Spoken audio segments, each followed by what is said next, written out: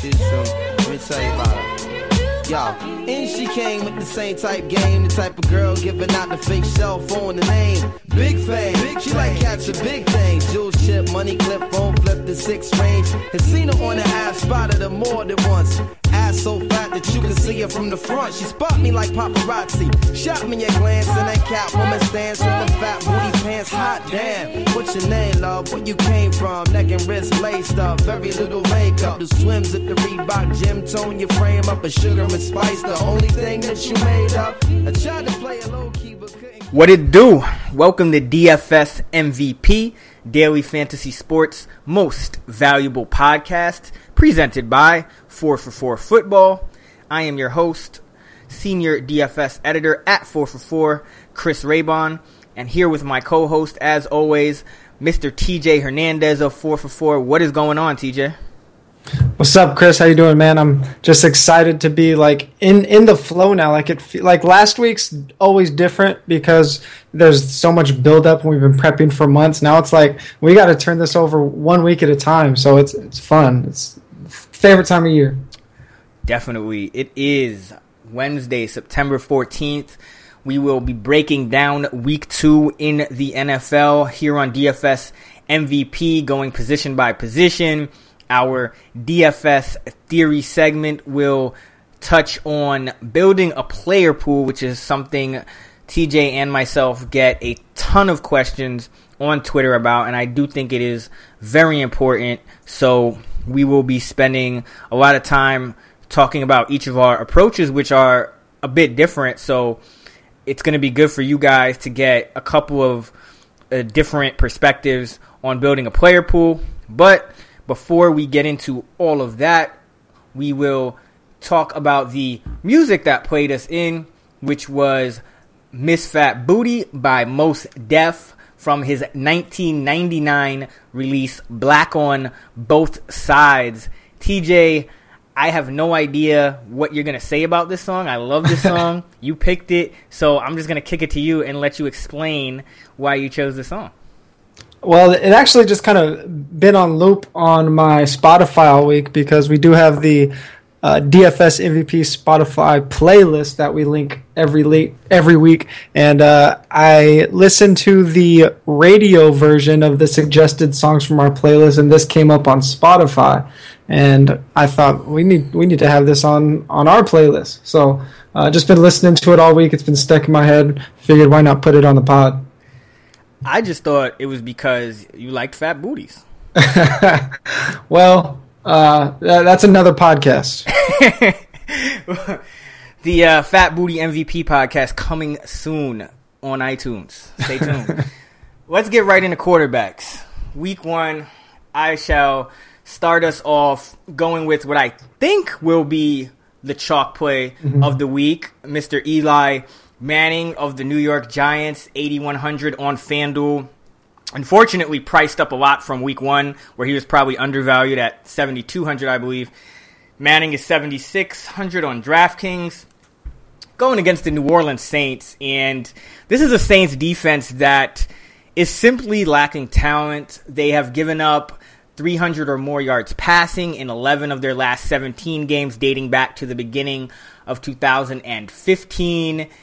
They just lost a key contributor to their defense in Delvin Breaux, and I'll talk more about that when we get into wide receivers. But as far as Manning goes, we know from TJ's research on big games and my research on quarterbacks hitting cash and tournament value on FanDuel and DraftKings that we're looking for high team totals. Quarterback production is correlated with team totals. We're looking for home favorites. The Giants are a home favorite. Their team total as of this recording on Wednesday night is approaching 29 points. That is second highest on the slate to only Carolina as of this writing. And of course, the Giants-Saints game has a much higher over-under. And according to research I've done on player correlations, opposing quarterbacks are very correlated. Opposing passing games are correlated as well. So the high over-under, also a good sign for Eli Manning here in this game. And since head coach Ben McAdoo took over as the OC in 2014, Manning has accounted for 79% of all Giants offensive touchdowns. So that's essentially 4 out of every 5 scores accounted for by Mr. Manning. And with the team total over 29, he's a really good bet for both 300 yards passing, as I said, and also to put up at least 3 touchdowns. TJ, who are you looking at QB? Yeah, well, before I move on to my quarterback, I just want to say something about Eli Manning. It's funny because we're both pretty busy during the week, so we put together these show notes, and we do it separately. And we send each other the players we're going to be talking about. And you did yours first this week, and I went through, opened it up, and pretty much every guy that I was planning on talking about, you already had. So I do got some notes on your guys this week, but Eli Manning probably will be chalk, but I think it might not be as high as we suspect just because he was only average last week. 18 fantasy points, which is okay, not great, but if we look at his efficiency, only 3 quarterbacks had a better fantasy points per attempt than him last week. Jameis Winston, Drew Brees, Andrew Luck. Those guys all had really good fantasy games. So, yeah, I love Manning this week. But my guy this week is Derek Carr at 8,300 on FanDuel, 7,200 on DraftKings. The Raiders get to play at home this week versus Atlanta. They have a team total of 27 points, which is relatively high, but again, it's kind of in that second tier of implied point totals, and we talked about on the podcast last week. Early in the season, I really like to target that second tier of games in terms of the highest over-unders and the teams in the second tier of implied point totals because there is evidence that Vegas takes a couple weeks to get very accurate on the tail ends, the highest and lowest scoring teams. So I love teams in that tier. Raiders are favored by 4.5 at home. We always like quarterbacks in those efficient situations. This figures to be one of the fastest paced games of the week if we consider how last week's games went. We're going to have a lot of small sample size discussions on this podcast because it's only week 2. But in the NFL, we also have to adjust really quickly. We only have 17 weeks to adjust, so a little bit of a balancing act. But Atlanta had the 5th fastest pace last week. Oakland the 11th fastest, so that really favors the passing games. And then I mentioned those fantasy points allowed. Atlanta allowed 0.8 fantasy points per attempt to Jameis last week. Obviously, Jameis had 4 touchdowns, a couple of them long passes, so a little bit of variance there. But it's also interesting because, as you noted, Chris, in your 3 key defensive tendencies, Atlanta's a team that's usually going to try to filter passes underneath. But Oakland can combat that because we saw them rotate 4 really good pass catching backs last week. So they're going to be able to exploit that matchup. I just really like everything about this matchup for the Raiders. I think it's going to be a really high-scoring game, and Derek Carr's pretty affordable considering the prices of the other quarterbacks on the sites. Key stat, you mentioned Phillip Rivers.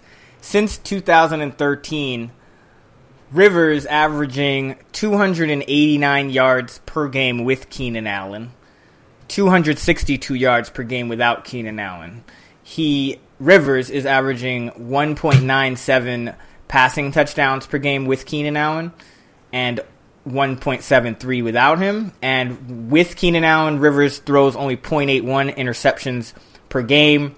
Without him, that figure rises to 1.09. So big drop-off in efficiency, huh?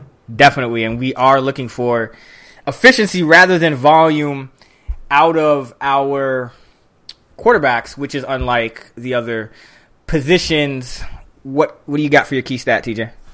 My key stat is last week, Detroit allowed the 3rd highest fantasy points per attempt to quarterbacks. They're playing Tennessee this week, who threw on 83% of their red zone plays. Good stuff. Running backs. CJ Anderson, 7,800. FanDuel, 6,800. DraftKings going up against the Colts at home. And as we saw on the season opener, the Broncos have a good defense. They have a young quarterback. Now they have a banged-up number 1 wide receiver with Demaryius Thomas ailing with a hip injury. So it's become pretty clear that C.J. Anderson has become the focal point of the offense. He racked up 24 total touches in week 1, including 4 receptions. The Broncos are currently 6-point home favorites against Indianapolis.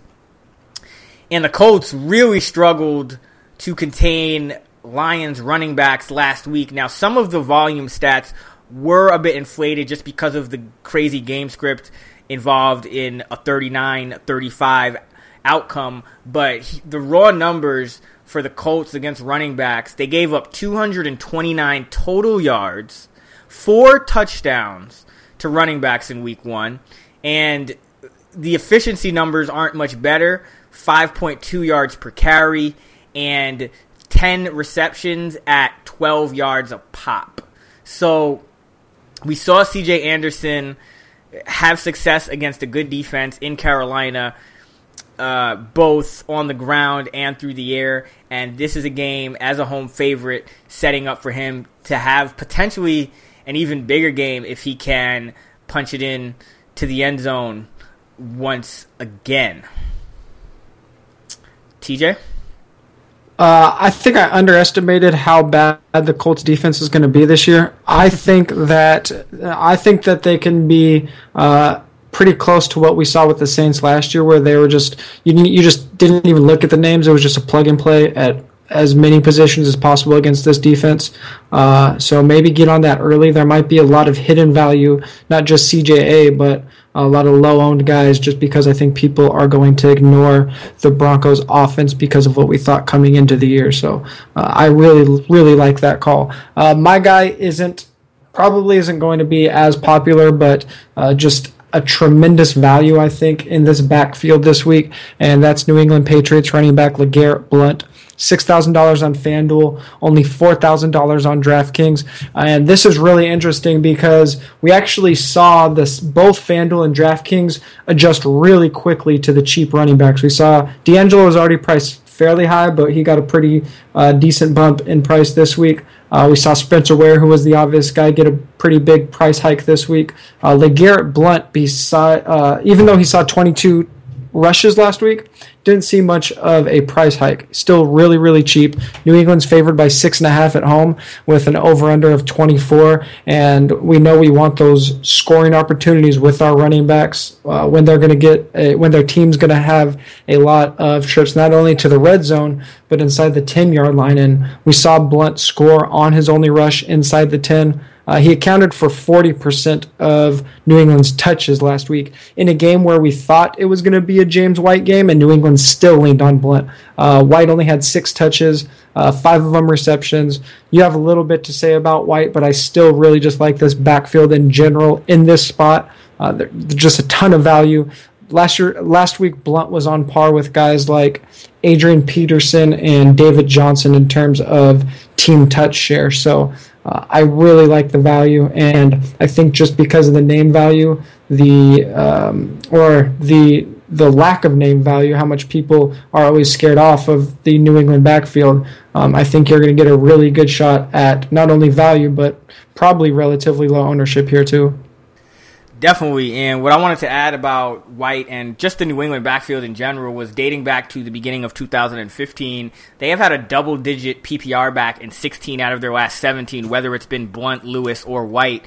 So it's a situation where, depending on how you allocate your GPP resources between sites or even on the same site, you can essentially make lineups with them both. And one of them will probably hit, or you can play Blount on FanDuel where it's more suitable to him because he doesn't catch passes as much, but he scores touchdowns. And on DraftKings, you can go with White. But New England backfield is a valuable situation, and I do love the Blount call because I think Blount is one of the more talented pure running backs in the league. I think he just kind of goes under the radar because he's just another skill position player on New England, and they run through skill position players. It's just next man up with them, and they have so many stars like Brady and Gronk and Edelman, etc. So Blount goes under the radar, but I mean, Blount is a really good running back. He's probably priced below his talent level, and as you mentioned, TJ, Blount over 20 touches in week 1. Yeah, one other thing I want to say about Blount, and I think people might shy away from him a little bit bit because Miami was really effective against the Seattle running game last week. I think that was a little bit of a function of Seattle just running a really inefficient offense early in the game. We saw this happen with them last year, just get off to a really slow start. And then once Russell Wilson was hobbled, it really limited what Seattle usually does on offense. But Miami, as you noted in your 3 tendencies column this year, they run that wide 9 scheme that asks their defensive ends to line up outside of the tackles, and that really favors those inside rushers. So just another nod to Blunt in this game. Right, and I think what really happened with Seattle was their offensive line just couldn't perform. It's been bad for a while now, and it just really didn't show up in week 1, and that led to a lot of struggles, and of course the Wilson injury compounded that. My key stat for running backs, simple. Lamar Miller and D'Angelo Williams each led the NFL in week 1 with 32 touches. Speaking of touches, my key stat is that in week 1, Ryan Matthews rushed the ball 6 times inside the 10-yard line, 4 fewer than you saw all of last season inside the 10. I actually have a comment on that specific Ryan Matthews stat, and it has to do with the Cleveland Browns, because I think everyone remembers the Browns from last season and them struggling against the run. And I think a lot of people might – I've gotten questions on Twitter anyway. I don't know if that's indicative of the larger sample of DFS players or not, but a lot of people asking me, who do I – Forsett or West? Who do I go with this week? And – personally, my answer is neither, and not just because I have no idea how they're going to use their committee going forward. It was 50-50 essentially in week 1, but also because the reason Ryan Matthews rushed 6 times inside the 10-yard line was because the Cleveland defense actually stonewalled them a few times at the goal line. There was one sequence near the end of the game where I think it was like 3 or 4 straight plays inside the 5 or inside the 6 where Matthews didn't get in, and then there was a penalty, and then he finally got in on the last try. But I think the Cleveland run defense held Ryan Matthews to 22 for 77, I believe it was. I think they're going to be a little bit improved. They might not be as big of a target as they were last year. I think the Chargers are the team that still looks like they're struggling against the run. I also think the Chiefs in that same game last week really struggled against the run without some of their key guys from last year. So just something to keep in mind going forward about which run defenses to target. Before we talk about our wide receiver plays, I just wanted to get your opinion on it. We haven't even talked about it off air, but it's fresh on everyone's mind. What do you make of this whole Josh Norman not shadowing Antonio Brown situation, and what do you think that means going forward in terms of even this week when Norman and Des Bryant could line up, but they might not? Yeah, I mean, this is something that we talked about in the offseason. Like, we know this going into the season from last year. Josh Norman, he shadowed a little bit towards the end of the season, but he generally wasn't a shadow guy. I heard some talk on Monday about this defense still kind of trying to gel, and that it's not as simple as we think as just putting a cornerback on the other side. It really messes with their blitz packages, their audibles. Like flipping players isn't that easy, especially like throwing them in the slot or something like that. So I think it's a little deeper than maybe the casual fan might understand, where you think we'll just go man up on them and nothing else has to change. Like, it affects all 11 players when a player moves, especially when their defense is set up in a way where they have a left cornerback and a right cornerback. But it's not a surprise. I mean, we've seen this before. Definitely, and I'll just add that this is why I spent hours and hours and hours of research writing up essentially 96 facts for offensive coaching tendencies and 96 for defensive, and that's the same reason you spent hours of research, TJ, breaking down all these new coordinators, is because coaching really does play a huge part in football, and a lot of times coaches don't necessarily always do the smartest thing, and they don't always do the obvious thing. And in this situation, I actually think it's not necessarily surprising in the scheme of things, but the thing with Carolina was, even though Josh Norman wasn't a shadow, that was mostly because they played a lot of cover 3, where Josh Norman would essentially be responsible for the receiver running deep down the sideline anyway. But they did move him around from side to side a lot within that cover 3. Whereas I think the problem with Washington, like if Washington wanted to play a similar defense, but just, match him up with Brown, because we saw early in the game, the 2 times when Norman and Brown matched up, I mean, Norman made some great plays on Brown, and that was the whole reason why Pittsburgh flipped Brown in the first place, and I think it was kind of a bit foolish, honestly, for Joe Barry, the DC of the Redskins, not to make some in-game adjustments. I understand if you trust Bashaud Breeland, who is pretty good corner in his own right, but once that first touchdown happened, I think, and it was obvious that Pittsburgh was going to go back to that, I think that's where you start making adjustments. I think at that point, you just call it audible, let Josh Norman do what you paid him to do. But the point is that for fantasy purposes, is we do spend a lot of time trying to break down these cornerback wide receiver matchups, but we also have to remember that it's not necessarily what the obvious thing is not necessarily what the coach will do. Coaches really do believe in their scheme, sometimes to a fault, and things like this will happen the same way we saw Darrelle Revis get left in single coverage on AJ Green, because the Jets obviously believe Revis is a shutdown corner, and even though he obviously couldn't handle Green, the coaches believed that he could, and so they left him essentially on an island all game. I think the safety actually blew a coverage over the top on Green's touchdown, but in general, Revis was pretty much left on an island. So it's just something to consider with these wide receiver cornerback matchups. There's a lot more nuance than just, oh, this guy's a good corner, so he'll automatically shadow, or this guy's a good corner, so he will shut this guy down. I think another example was Brandon Cooks versus Sean Smith last week. And Cooks was surprisingly lower owned than I thought he was going to be. He was a recommended play of mine.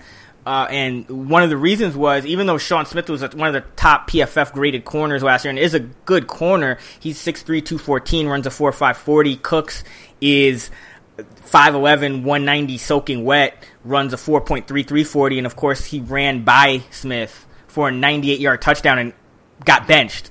I mean, yes, and then Smith got benched. So these cornerback wide receiver matchups, they're very nuanced, and they depend on scheme a lot, and they depend on size, and there's a lot more that goes into it than just this will be a good corner on a good receiver, and that's what we're going to see.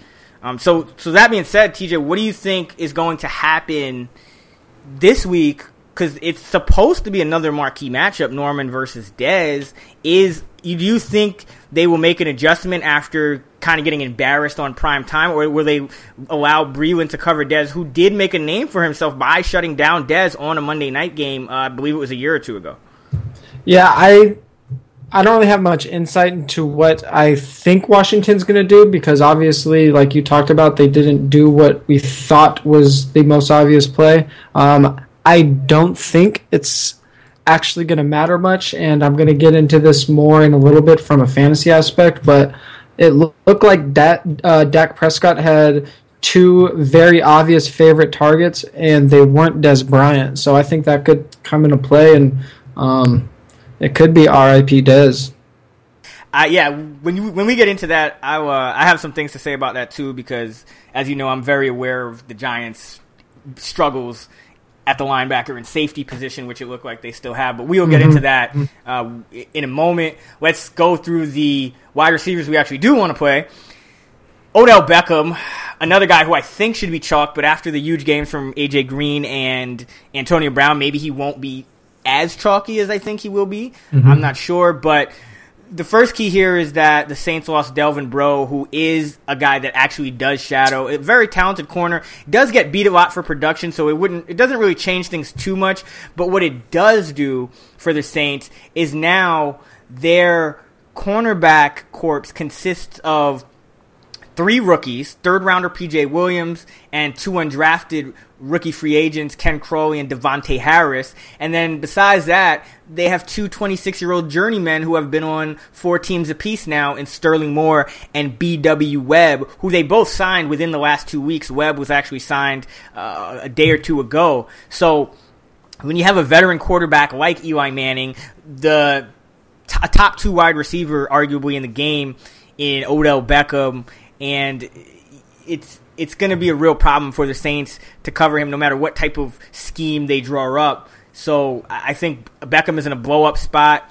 Roto-World's Rich Rebar wrote in his worksheet column this week that Beckham hasn't gone back-to-back games without scoring a touchdown since 2014, and Beckham did not score a touchdown in Week 1 against Dallas. And a final note on Beckham for you people that love some numbers: Beckham averages 7.2 catches, 103 yards, and 1.19 touchdowns in 16 career games against bottom half pass defenses. So everything's lining up for Beckham to have a huge game. He's one of those chalk plays that I'm okay with having a large amount of exposure to in tournaments and building around some contrarian plays around him rather than trying to fade him all together and do it that way, because I think he really is in a great spot. My other wideout this week is a guy that I'm going to take advantage of. I don't particularly feel super comfortable about his talent level or anything like that, but I'm just going to take advantage of the fact that he played on Monday night and his price hasn't adjusted. Jeremy Curley, he's 47 on FanDuel and 3K on DraftKings. As we know from research like that shown in my DFS playbook wide receiver strategy, targets are the most strongly correlated with fantasy production at wide receiver, and only 8 players in the entire league received more Week 1 targets than Curley with 11. Now, that was a bit inflated because the Rams could not sustain drives, and the Niners ended up running 81 snaps, but the Niners will be a fast-paced offense who may have to actually score to keep up with Carolina, so I foresee another game with snap count getting into the 70s, and I think Curley could have another double-digit target game. And for those scared off by the point spread in favor of Carolina, in the DFS Playbook 2016 wide receiver edition that I wrote, you can find that on 4for4.com right now. It's a free article. I'll put it in the show notes as well. Wide receivers actually returned the best dollar per point value as road underdogs on both sites. So in 2015. So Jeremy Curley, the number, he's a guy that I'm playing more for the numbers than for any specific reason other than I think he's going to lead the team in targets in a game where they're going to have to throw. So those are my 2 guys, Odell and Curley, high-low. That's kind of how I'm going at wide receiver this week. I want to get some studs in there and going to balance that out with some more inexpensive options. Yeah, I mean, I always like the barbell approach just because just for lots of general investment reasons that have been popularized by Jonathan Bales, where he's got those ideas from the anti-fragility playbook, but it just makes sense in general, especially on DraftKings, because you can get those players that are very, very high floor and obviously have some of the highest ceilings in the league, and then when you go with those cheap players, you're not losing much if they don't hit value compared to a bunch of middling players where they can all kind of bust out, but none of them are really going to make up for each other. None of them are really going to be hitting like that 5-6x value. So I love that approach. But my guy that I'm looking at the higher price point is Allen Robinson at $8,200 on FanDuel, $7,800 on DraftKings. And again, as I tend to gravitate towards when I do my first gloss over of stats, I'm always kind of in this contrarian mindset. So I look for these guys that I think might see a little bit lower ownership. So, he saw 15 targets in Week 1, which was the most in the league. He accounted for 38% of the Jaguars' targets. The Jags only threw it 4 times in the red zone, but 1 went to A-Rob, so 25% of the red zone targets. And they only threw it 50% of the time in the red zone last week. Last year, they were an 80% red zone passing team, so I think we'll see a little bit more of that. Again, this game is in that second tier of over-unders at 47 points with a spread of just 3. I already touched on why I like to target those teams and games in the second tier of scoring. I'm not too worried about the shadowing of Jason Verrett, because if they have to, they will move Allen Robinson in the slot. Even if a corner does shadow, they usually won't shadow in the slot. A-Rob played over a third of his snaps in the slot last week. And I just love the volume guy coming off a mediocre week. Like, A-Rob was okay. He 6 for 85 or something, I think was his stat line last week. But he's just going to be crazy heavily targeted. And a point that I didn't even think about that you touched on is when the opposing quarterback has a chance to be really inefficient, that usually favors the opposing offense because they're going to get put in more favorable scoring situations. So your point about the Chargers passing game possibly being really inefficient without Keenan Allen only boosts the prospects of the Jaguars. But Chris, you want to say something else about Allen Robinson? Yeah, I think A-Rob is one of those examples. I love the play this week, and I think he's one of those examples of process over results because A-Rob was actually a guy that I was on last week, and for the exact reasons, he gets a lot of targets, he gets a lot of red zone targets, and what ended up happening was he led the league in targets. He just missed out on about, I think it was 3 different near touchdowns on end zone targets where it was just out of his reach. So it's a situation where for anyone else who rostered him last week or something like that, or just looked at his stat line and was like, it's average, I don't think I'm going to play him. Allen Robinson is still doing exactly what we thought he would, and he's getting the type of workload that we need him to be a top 5 fantasy option, leading the league in targets, getting a ton of red zone work. So Robinson can have a blow-up game at any time. I do agree. I think Jason Verrett is a really good corner. I was actually off Jeremy Maclin last week for that purpose. Maclin actually did score a touchdown on Verrett, but Verrett actually, it's hard to see in the stats, but he still held him to 63 yards and actually got an interception, just took the ball away from Maclin at one point. So Verrett is a good corner, but Robinson is just so big, so strong that, and Borders is willing to throw it up to him, that I don't think you can be too worried. And like TJ said, Robinson will move around. And that just goes back to another point we should make about these wide receiver cornerback matchups. A lot of wide receivers these days move around. So even when you're looking at a wide receiver cornerback matchup, I mean, for example, I think a lot of people thought that maybe the Saints slot receiver would be Michael Thomas in that Colston role. And what actually ended up happening in week 1 was that Thomas spent most of his time outside, whereas Brandon Cooks was in the slot a lot and Willie Snead was in the slot a lot. But the bottom line is they're all moving around. Most teams will do that with their wide receivers. The Cowboys are actually one team that hasn't done it as much with Dez, which is why Dez just has these certain situations where he can underwhelm at times or have these really low floor games because they don't tend to move him around to the slot as much or even side to side sometimes. So just a lot of nuances and things you kind of pick up as you go along with these cornerback wide receiver matchups. But as you consume content and you kind of get, a lot of times it can just get confusing. Like, is this guy going to match up with this guy or is he not? Or is it going to make a difference or is it not?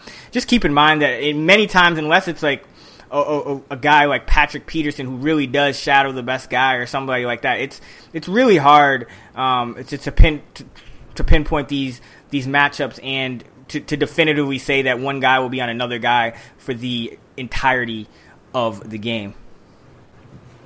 Yeah, I mean, all those points are really good, and I think that when we see the ownership come out and we have our ownership projections come out every Friday on 4 for 4. I wouldn't be surprised if we see A-Rob around that 4% ownership like he was in week 1. So a guy I really love. Another guy that I'm targeting, going back to the well, just like I am with A-Rob, I was high on him last week like you were. I had a lot of Marvin Jones last week, and I'm probably going to be targeting him again this week. He's $6,500 on FanDuel, $5,500 on DraftKings. Again, the final stat line, pretty mediocre, 4 for 85, but that's a good thing because it kept his salary pretty suppressed after he saw double-digit targets. Anytime we can find that double-digit target receiver at a affordable price, that's a great get. He saw 27% of Detroit's targets, and we know Detroit's going to throw a lot. They threw 62% of their plays in week 1. Both of these teams were in the top 10 in offensive pace in week 1, and I think that's something that'll only benefit the Lions passing game even more. And another thing that the Lions passing game should benefit from is the Titans scheme. Just in general, they run a 3-4 scheme with one high safety that it's built to kind of neutralize a running back. So we can see Detroit throw as much as we'd expect, especially deep. We know, given the chance, Marvin Jones can get deep.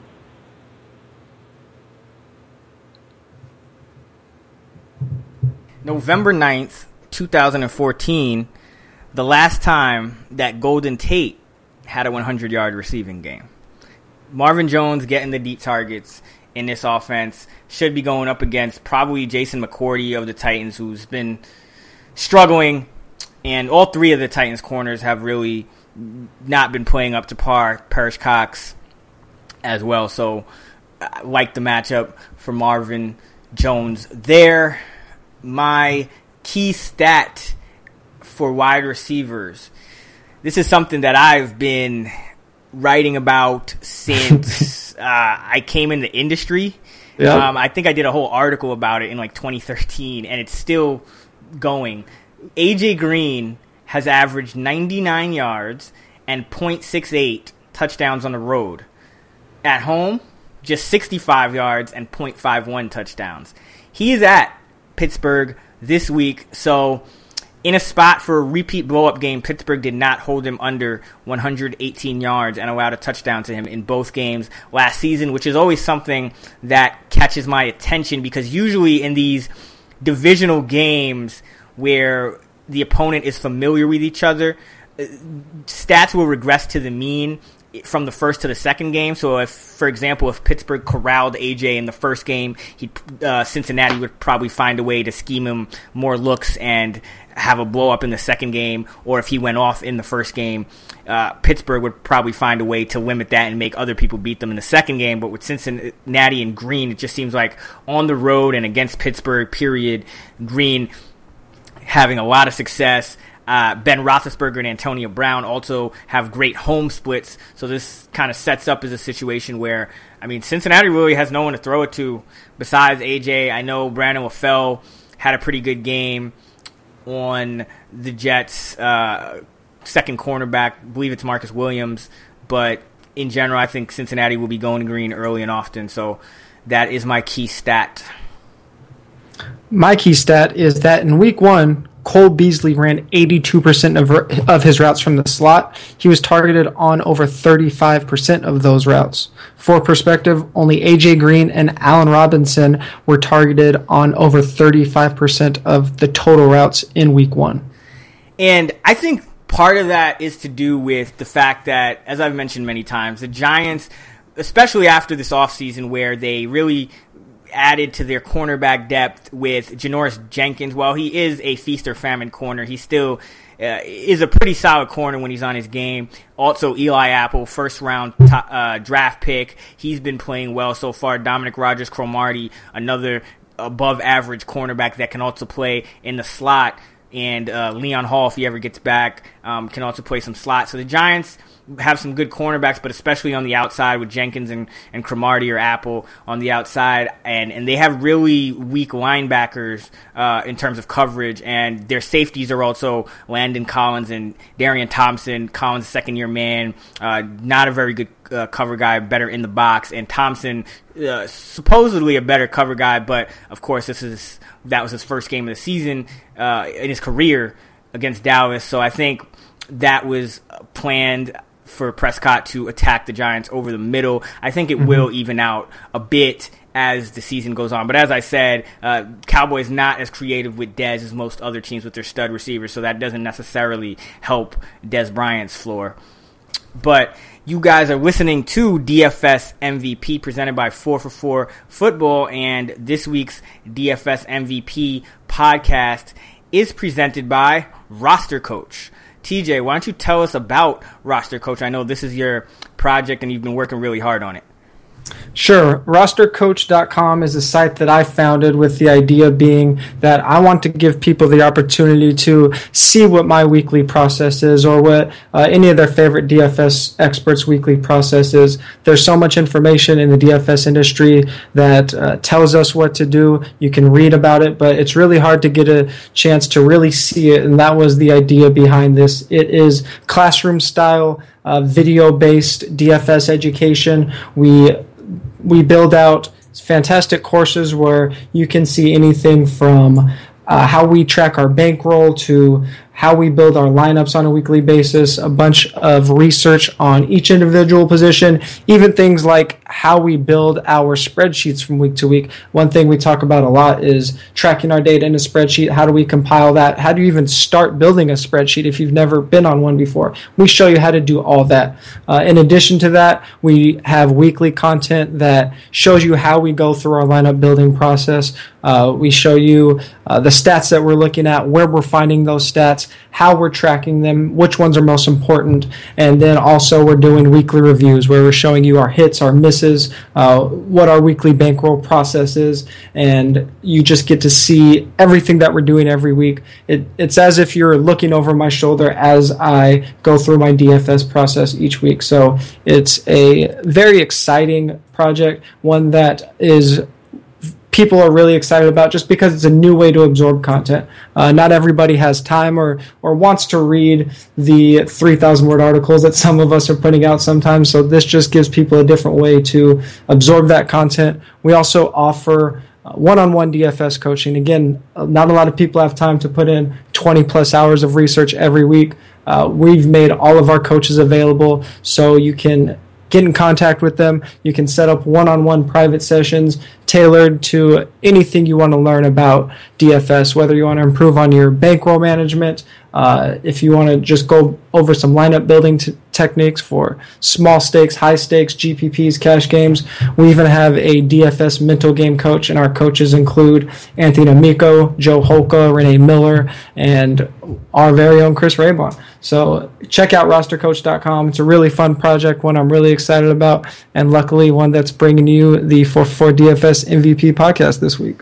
Yeah, and I checked out the site. I mean, it's a really phenomenal site. They have FanDuel and DraftKings GPP value reports, which are free every week. Some really great videos, but just the detail of the videos and the nitty gritty that it really breaks down all these different questions that I know I've seen on Twitter over and over, and things that people maybe struggle to even write about sometimes are just right there in front of you, broken down exactly how we do it. So really great site, rostercoach.com. And one thing TJ left out with the coaches is that TJ is going to be a coach as well. So that's a really important fact that he left out, probably the most important of all. But guys, check it out, rostercoach.com. You are listening to DFS MVP presented by 444 Football. We are discussing Week 2 in the NFL 2016.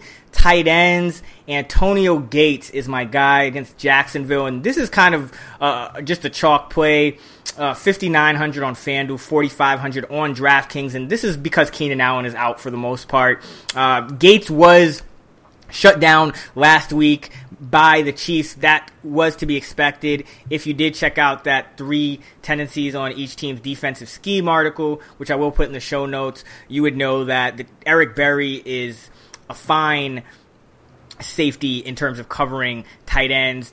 The Chiefs have ranked in the top 5 in terms of least fantasy points allowed to tight ends in 3 of the last 4 years, coinciding with the years where Eric Berry played a full season or nearly a full season. So that might even keep ownership a little lower than usual because Gates had a bad game. But Gates averages 0.69 touchdowns per game at home over the last 2 seasons. So Antonio Gates, just the chalk play. There are some cheaper guys that you can pivot to as well, and be sure to look out for those in the 444 GPP breakdowns by myself and TJ, but you'll have to subscribe for that. TJ, I know you got another guy kind of in that same Gates price range that you're looking at. Yeah, the guy that stood out to me this week was Jason Witten, 5,900 on FanDuel, 4,300 on DraftKings. This is just a straight volume play. Well, we already touched on what happened in the Dallas passing game last week, really concentrated in the middle. We saw 14 targets to Witten in week 1. I run a metric every week that's dollar per target. Obviously, he did have inflated targets, but he grades out as the top tight end in that dollar per target metric. Witten saw 2 red zone targets this last week. They're facing the Redskins, who were targeted heavily inside the 10-yard line by the Steelers last week. And I think something that could happen. Again, focusing in on these guys that might be lower owned. I think a lot of people just see that the Cowboys passing game was pretty mediocre last week. So many people own Dak Prescott, and I think that will lead to them just lumping in all the pass catchers as mediocre, not really taking time to break down the individual positions. You mentioned how New York was really vulnerable over the middle, but it was a really, really clear split last week, targeting the middle of the field and just kind of those easier throws for Dak. So even against a team that isn't the Giants, I think we could see a little bit more of that continue. Really like Jason Witten at his price point, just a heavy volume guy that I think Dak will continue to target. Right, and again, that's a great point. Dak is a young quarterback. He's in his second start, so it makes a lot of sense for him to target a guy like Jason Witten with safe throws under the middle, just take what the defense gives you, because Jason Witten is the consummate pro. He's not very athletic, but he knows exactly how to get open, exactly how to sit down in the zone coverages that teams are playing these days, and so I think that's a good call. My key stat for tight ends is that only 5 tight ends in the NFL received more targets in Week 1 than Pittsburgh's Jesse James. James played 100% of the Steelers' snaps, one of only 3 tight ends to play 100% of snaps. And Heath Miller caught 10 passes in both games against the Bengals in 2015. My key stat is that over the last 3 seasons, tight ends that finished with an average top 4 score in fantasy scoring scored 2+ touchdowns over 60% of the time on FanDuel. But on DraftKings, players that hit that threshold scored 2+ touchdowns just 45% of the time. Right, and that's a great thing to bring up, because something people might not be aware of, but what it takes to achieve value on FanDuel and DraftKings is a bit different because of the 3-point bonuses, because of the 1-point PPR versus half-point PPR. Touchdowns are a lot more emphasized on FanDuel, and when I create FanDuel lineups, a lot of times I am really trying to get a good 5 guys in there that I think are really great bets for touchdown, and then I'm looking for value to kind of round out my roster, straight up dollar per point value. But a lot of times on FanDuel, it's really about those touchdowns, and that's why I pay a lot of attention to touchdown splits as a favorite, as an underdog, at home, on the road, versus certain types of defenses or whatnot, because touchdowns are already a very volatile stat. So any type of insight into when they are most likely to occur is very valuable, especially on a site like FanDuel. Defense, special teams, Patriots for me, 4,500 on FanDuel, 3,000 on DraftKings. They're currently a 6.5 point favorite at home against the Dolphins. The Dolphins' implied total is 17.5. Defensive special team scoring is negatively correlated with opposing team totals, which means as an opposing team total decreases, defense special team scoring increases, so it's a good sign. Miami only mustered 10 points against the Seahawks in Seattle last week, and this is their second straight game traveling on the road against what is probably going to be an elite NFL team. Kickers, TJ? My kicker of the week is Chandler Catanzaro at $4,900 on FanDuel. Arizona's favored by 6.5 points at home with implied point total over 28. I really like paying up for kickers, really in any format, just because it's something that I think a lot of casual players still aren't doing. They're just looking for their $4,500 kicker, throwing them in. But there is strategy to be had at the kicker position, and a reason I really like FanDuel, because I think the kicker does give an added edge. So Chandler Catanzaro in week 2. It's time for our DFS Theory segment, and this week we will be discussing player pool selection, something, as I mentioned, we get a lot of questions about. So I'll just start things off by talking about my process in terms of selecting a player pool for each position, and essentially what that means is just narrowing it down to the handful of guys that I'm going to consider playing in a given week. So what I like to do first is I like to go game by game and make some notes about all the players and situations that stand out. I usually take note of the Vegas spread, so I jot down the projected score. If there's any interesting betting trends, I'll note those as well. Like if a bunch of the public is hammering the over or the under in a specific game, that's something that I want to know. So once I kind of have these game by game notes, I'll be pulling out things that stand out. So for example, with the Cardinals Bucks game this week, an example of my notes would be, okay, Patrick Peterson will likely be on Mike Evans for most of this game. So Evans probably not a guy that I want to be too heavily invested in this week, if at all. And things like that. Of course, when it's a note about the Giants, for example, Giants Saints, I'll say, okay, well, the Giants struggle against over the middle of the field, so this could be a spot for Kobe Fleener. It could be a spot, again, for a guy like Travaris Cadet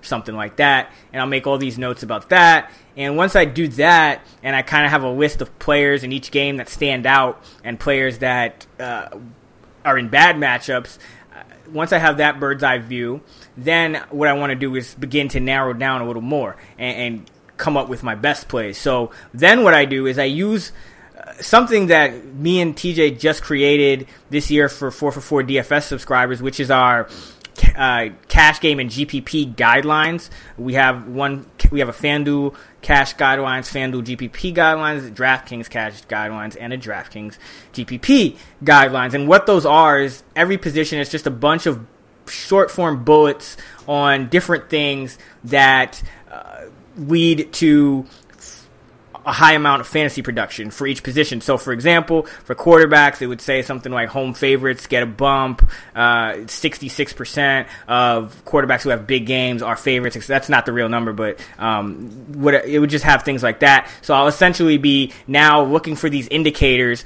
of big games, because even though I have a player pool of all the guys that are in good spots, what I really want is the guys who are going to finish as top options, which is what TJ did in the big game profiles. And I also looked at those guidelines are also comprised of research that I did in the FanDuel and DraftKings year-end reviews, which essentially looks at the same type of indicators, but for players who hit cash game value and for tournament value. So depending on what I'm looking for, I'm basically narrowing my players down, noting any players, like, for example, Derek Carr, home favorite, so that's a positive, over 25 point implied total, that's a positive, things like that. So now I'm really narrowing my guys down by the numbers, as opposed to my first step, which was kind of narrowing guys down more on a qualitative basis, just looking at matchups and stuff like that. So now I'm looking at the actual numbers and trying to find the predictive indicators of who will have the biggest games in a given week. Once I've done that, I will go into the 4for4 value reports to see if there's any just great dollar per point values I missed. So that's something I think a lot of people might do a little differently than me. Some people might, and I think you actually do this too, but I don't look at the dollar per point values until after I've done my initial research. I think some people try to do it the opposite way, and I don't necessarily like to do that, because I don't want to be that price sensitive to where I'm playing guys only because they're a great dollar per point value, because I think at the end of the day in DFS, we all know it's a numbers game, and we all know obviously how to use these numbers to our benefit. And if you are listening to this podcast, you obviously probably enjoy numbers, but at the end of the day, it takes a mix of qualitative and quantitative analysis to be a long-term profitable player at DFS. If only a simple algorithm by itself could predict exactly what was going to happen, then there would be no reason for us to even have this podcast. So I like to do my own analysis. And another important thing I do is write down the notes of all the things, write down all the predictions, write down my initial thoughts, so that even after I've looked at all of this data, I can go back and compare it to my initial gut feelings. Whatever area of life, anything, it doesn't have to be DFS, but any area of life where you find yourself making predictions, it's a good idea to write them down, just to go back later and really compare them, because what happens is, as time passes, we can kind of we can change in our heads of what actually happened and what we actually thought, and it becomes less clear. So writing down everything is a big thing. I know not everyone's going to have time to do that, but just trying to go through my process, and you guys can take what you want from that and decide how to implement it on your own. But after I looked at the dollar per point values to see if there's anyone I missed, now I have a list of guys at each position. And now what I'm doing is now I'm starting to select guys for each roster slot. So that's another thing I might do a little bit different from some other people. I did a lot of research on winning GPP lineups, and I found that there's certain roster makeups that continuously show up. And for example, the top running back on DraftKings will usually be a guy priced 45 or higher. There's usually not two running backs in a lineup priced over 5K. There's usually two higher end, more expensive wide receivers in lineups and things like that. So I start to break it down by roster slot. I say, okay, these are the guys I like in this running back one tier, and I'll only use them as running back ones. I won't, for example, use like a David Johnson and a Devontae Freeman, or he's probably not even a good example because he might be splitting snaps with Tevin Coleman, but you understand what I'm saying. There's certain guys I would only use in certain roster slots. So then I start to break things down by roster slot, divide all my players up. So there's certain wide receivers. For example, I wouldn't play like three wide receivers that cost like under 4K. It's just not optimal. So I'll break down guys by that, and then I'll start looking at their floor projection, their ceiling projection, what their ownership will be, their big game upside, and another thing that I think is really important to look at is other salaries at the position. So, for example, somebody asked me last week why I didn't write Brock Osweiler as a cash game play, and my response was that because I think I had Dak Prescott and maybe I think Derek Carr and maybe another higher end option. Might have been Russell Wilson, or I'm not sure. But my thing was that because Dak Prescott was available at minimum price, it really didn't make sense to go that median route with Osweiler. I felt like you either go with the minimum price with Dak, and if he has a bad game, you just eat it because your rest of your lineup should be pretty stacked, or you pay up for a premium option at the higher end. That has a much higher floor. So I'll do things like that. For example, this week, I think Antonio Gates will be the chalk play, but I also think there are a bunch of tight ends at or near minimum price that offer a lot of discount from Gates. So in a situation like that, I'll be looking heavily at those tight ends, where in another week I might be wanting to pay up more at tight end. So that also influences my player pool. If there are a lot of cheap options, then I generally won't include as many more expensive options in my player pool, and vice versa. So it also depends on salaries. And then from there, I pretty much have my player pool, and then it just comes down to in cash, I usually play one lineup, two at most if there's guys that I think are really equal, or a lineup I think is really equal, or there's a couple of swaps I can make. But in general, I'm playing one cash game lineup and just diversifying and creating somewhat of a floor for myself by playing in head-to-heads versus different opponents. But in tournaments, what I'm doing with my player pool is I am now creating lineups with each of my options in each roster slot, and I'm also creating lineups without certain players. So, for example, we can use my DraftKings Week 1 GPP breakdown, which was available to 4for4 subscribers. So, at running back, my main running back in the 1-2 flex was DeMarco Murray, and my main running back 2 is Spencer Ware. So, I'd make a bunch of Ware Murray backfields, and I'd put in all my favorite stacks, my Breeze and Cooks, or my Wilson Baldwin or whatnot, and I'll make lineups like that. And then I'll also make lineups where I do Murray without Ware, and the same lineup with Ware without Murray, and things like that. And depending on how many lineups you multi-enter into a tournament is how much you're going to do this. But in general, once I have my player pool, I just like to give myself outs if like one or a certain combination of guys or a pair of guys or a guy underperforms. And I'll do that also depending on how likely I think a guy is to underperform. And that's pretty much how I create my player pool, and then how I put it into action. So I know that was a lot, but TJ, let me know if you have any comments, and you can also jump directly into your process as well. Yeah, we have a lot of similarities in our process, which probably doesn't come as much of a surprise to a lot of our listeners. But, I mean, kind of the reason we ended up putting together these guidelines this year is because we talked about this leading up to the season, that my process started from years of taking notes of all these books and articles I had written and turned them into this one-page kind of checklist of what I want at each position in general. Obviously, there's always going to be variations in those general guidelines, but it's a great starting point. You talked about starting out your week with notes.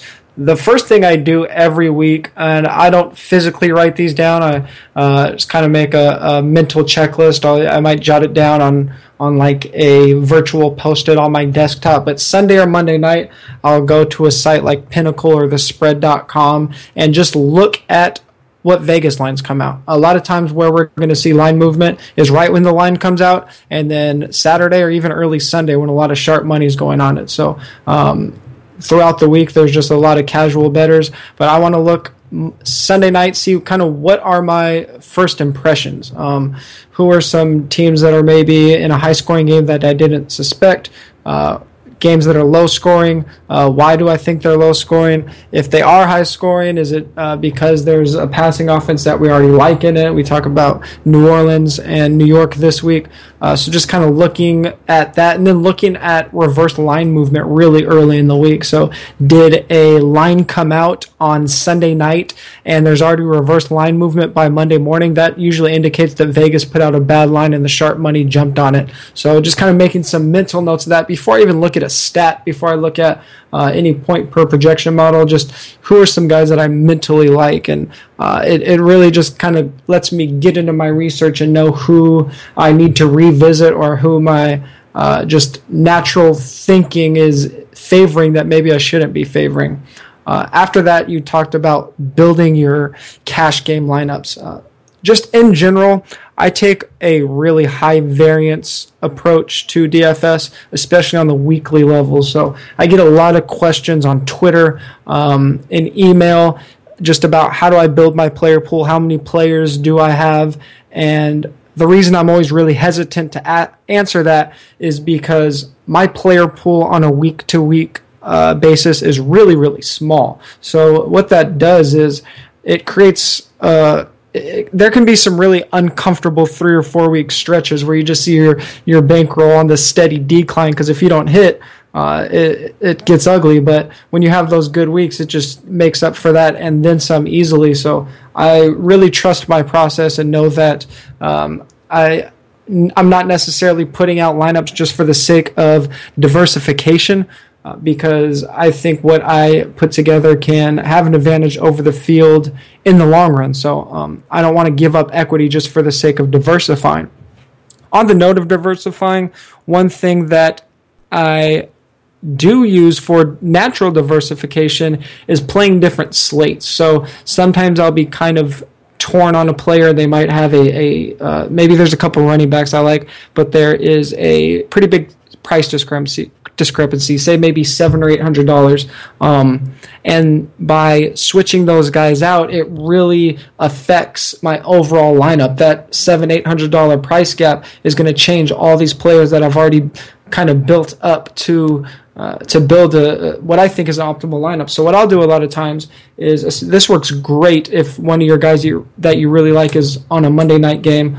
I'll just play different slates. I'll put half of my money in a Sunday-only slate and half of my money in the Sunday to Monday slate. I don't know if you could do that on DraftKings anymore because they really changed their main slate, but you could still do it on FanDuel. Then you get not only natural diversification of your lineups, but you get a natural diversification of opponents. So even if you have really similar lineups, you might face a lot of really different lineups. So you can diversify that way without losing equity in terms of putting together an optimal lineup.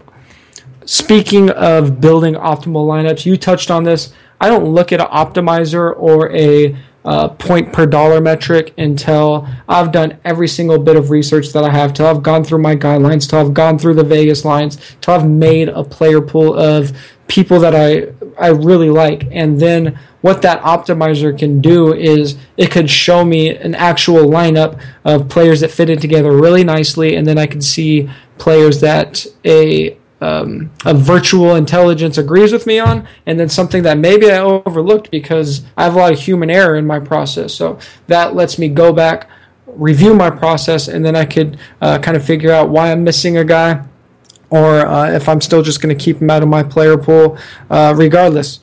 One thing that I like to do for GPPs, and again, this is going to be a little different depending on your bankroll and how many lineups you're playing. But the first thing you should do is, before you try to figure out how many stacks you want or how big your player pool is going to be for GPPs, how much money are you playing it? If you only have $10 to play and you're going to play $10 $1 GPPs, you're going to have a very different approach than somebody that's playing 150 lineups at the $25 buy-in level. So what I like to do is I take 2-3 stacks that I really, really like for my GPPs. And then if that matches up with the process, I'm going to figure out if I want to be over or underweight on who I think are the best plays. So, for example, one of my favorite plays last week was Jameis Winston. So I ended up rolling out about 40% of my GPPs with Jameis Winston in it because I wanted to be really overweight on Jameis Winston. And on the flip side, I liked Drew Brees a lot, but I didn't know if I wanted to be overweight on him because I thought he might be really high owned and it might push down some of the ownership percentage of other quarterbacks I really liked. So to diversify myself from the field, I still had exposure to Drew Brees, but I only had 10% exposure to him. Now, that didn't work out well on the Brees side, but it worked out really well on the Jameis Winston side. So just trying to figure out how I want to weight my players in GPPs. And then finally, when it comes to actually building my lineups, and I do this in both cash and GPP, I go through and look for what I think are the most obvious values, players that I know I'm going to have in my lineup. Some weeks, there's nobody that just stands out as a ridiculously obvious play. Some weeks, there's quite a few of them. We had Marvin Jones, Spencer Ware, and Dak Prescott. That's going to affect your exposure to the number of players. If there's 3 or 4 obvious values, especially for cash game, you're just going to have a smaller player pool to choose from. So then I could get an idea of the price range that I want in my players, and I could start narrowing it down from there. So that's just kind of quickly how I'm thinking about narrowing down my player pool, how I'm going from point A on Sunday night to the end point on Sunday morning when I'm finally going back to those Vegas lines again, looking for that reverse line movement, looking for anything that looks really fishy in the betting lines, and then just doing some final adjustments from there. Really, really great breakdown, TJ. I will add a couple things. I know we're already running long, so I'll try to make it quick. One thing I think, again, I really do recommend if you play GPPs, like TJ said, if you only have $10, I think $10 $1 GPPs is still going to be your best bet just because you want to give yourself as many chances as possible to grow your bankroll a little bit so that you can start moving up a level in terms of your entry fees in GPPs rather than just blowing one $10 entry right off the bat. And I think when I'm building my player pool for GPPs, I think one thing I try to always do is I mentioned I build it by roster slot. So one thing I like to do is for the single positions, quarterback, tight end, and defense, again, I look at the salary structure, and I always like to have at least I want to have my main option and then at least one alternate for each position. And sometimes that alternate will be in the same salary range. Sometimes it'll be in a completely different salary range. But essentially, I want 2 options so that as I'm building lineups, I'm flexible enough to where I don't just keep, for example, let's say Jeremy Curley this week. He's $3,000. He's minimum price. It's so easy to just use that crutch and just put Jeremy Curley in every single lineup because he's so cheap and he allows you to fit every other guys you want. But what I like to do is I always want to have that alternate, even if he's $15K more expensive, even if it's a guy, I forget Will Fuller's exact price, but even if it's a guy like Will Fuller, then I'll have a guy $15K more expensive there, and then I'll also have maybe a running back that's $15K less than my main running back or wide receiver that's 15, something to balance it out. So I always want to have options so that I can mix and match lineups to where I'm not too overweight on one guy. A guy like I almost made this mistake last week with Jared Cook, where I was making so many lineups and it was just so good to stick him in there at 2,900 on DraftKings. But I was like, wait a minute, like it's worth it to diversify, to pay the extra 300, for example, for a guy like Dwayne Allen at 32K, and that really made me a lot of extra profit than if I would have simply gone with Cooks in all the lineups. That in all the lineups I went with Allen with. Some other things TJ mentioned, looking at optimizers and such. I think another underrated thing about looking at the optimizers is just getting a feel for what other people, especially more casual players, might be doing, because a lot of times people are going straight off the optimizers or the values and not doing any other type of human research. So I think that's why for 4for4 DFS subscribers, we actually publish, in addition to the the cash game breakdowns, and that me and TJ each write every week, where we essentially are doing that human analysis, picking out the players that we like the most. We also do an optimal lineup walkthrough, Kevin Zait-Lucal, where we post our optimal lineups for the floor and for the median projections, and then Kevin kind of walks through, okay, these are the guys that I would keep locked in from this optimal lineups, and then these are the guys that I might think about switching out or at least having some alternates. And I think that kind of analysis is really important. So for those of you that already subscribe to 4for4's DFS sub, I think it is important, even if you're mainly only in the lineup optimizer and generator, just to glance at those articles, just to see what guys people like me or TJ or Kevin are taking out, what guys are keeping in, because that'll also kind of give you some indication as to what everyone else will be doing. And another thing I wanted to mention was that generally my cash game and my GPP player pool will be different, and the reason for that is, for cash games I'm usually rolling out one lineup. I want it to be essentially the most optimal lineup, if not by the numbers, by what I think is the most optimal lineup. And then in GPPs, they're kind of like a hedge. So in GPPs, I can then roll out all of the guys that I'm not rolling out in cash. And if I have a really good week in cash, maybe I'll have a bad week in GPPs, or vice versa. But because I'm playing a larger percentage of my bankroll in cash, but GPPs are more top heavy, it's going to balance out in the long run.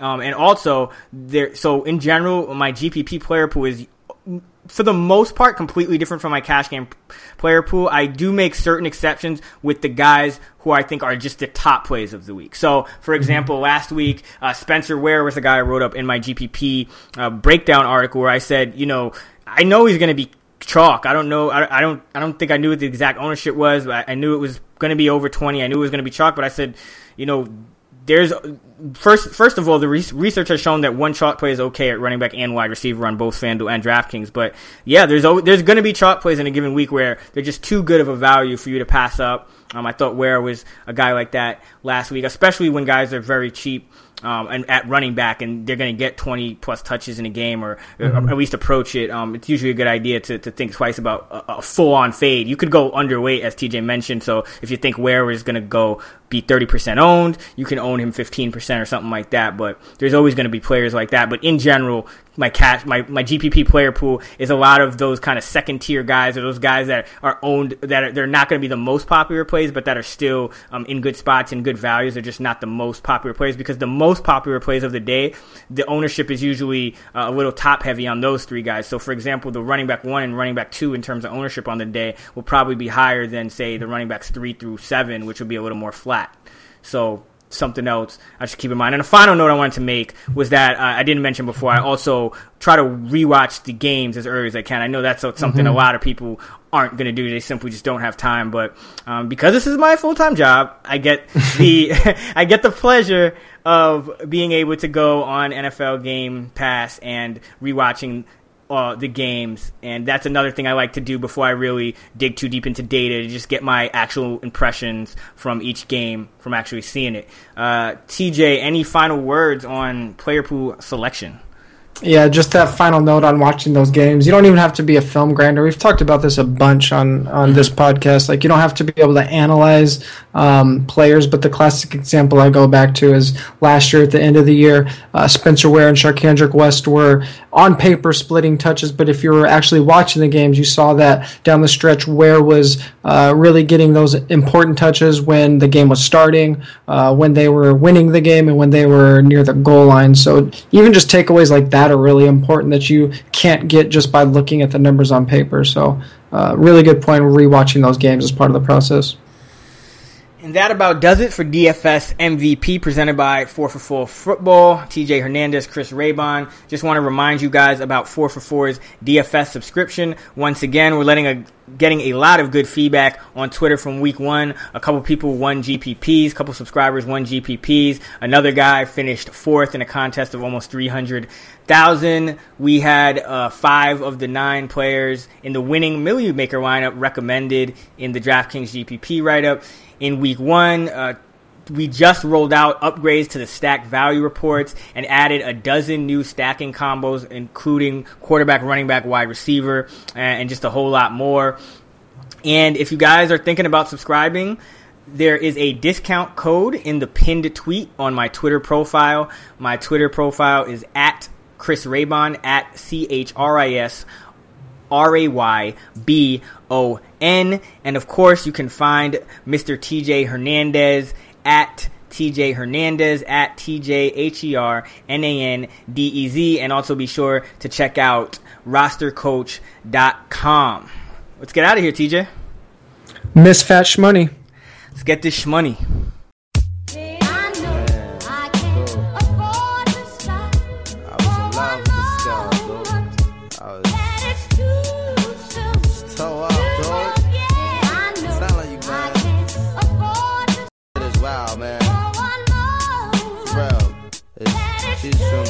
Tell you about her.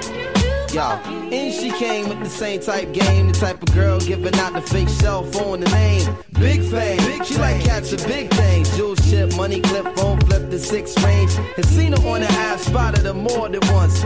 Ass so fat that you can see her from the front. She spot me like paparazzi. Shot me a glance and that Catwoman stance with the fat booty pants. Hot damn. What's your name, love? Where you came from? Neck and wrist laced up. Very little makeup. The swims at the Reebok gym. Tone your frame up. A sugar and spice. The only thing that you made up. I tried to play it low key but couldn't keep it down. Asked her to dance and she was like, yo, I'm leaving now. An hour later, sounds from Jamaica. She sipping Chris straight up. Skanking while in her waist up. Scene 2. My fam throwing the jam for Reed is on the stand. Big things is in the plans. The brother Big Moon makes space for me to move in here. Yo, this my man Most. Baby, let me introduce. I turn around. You was the same pretty bird who I had priorly observed, trying to play me for the herd. Shocked to sell, she couldn't get it together. I just played along and pretended I never met her. How you feeling? No, I'm fine. My name is Most. I'm Sharice. I heard so much good about you. It's nice to finally meet. He moved to the booth, preserve the crew, especially and Honey Love ended up sitting directly next to me.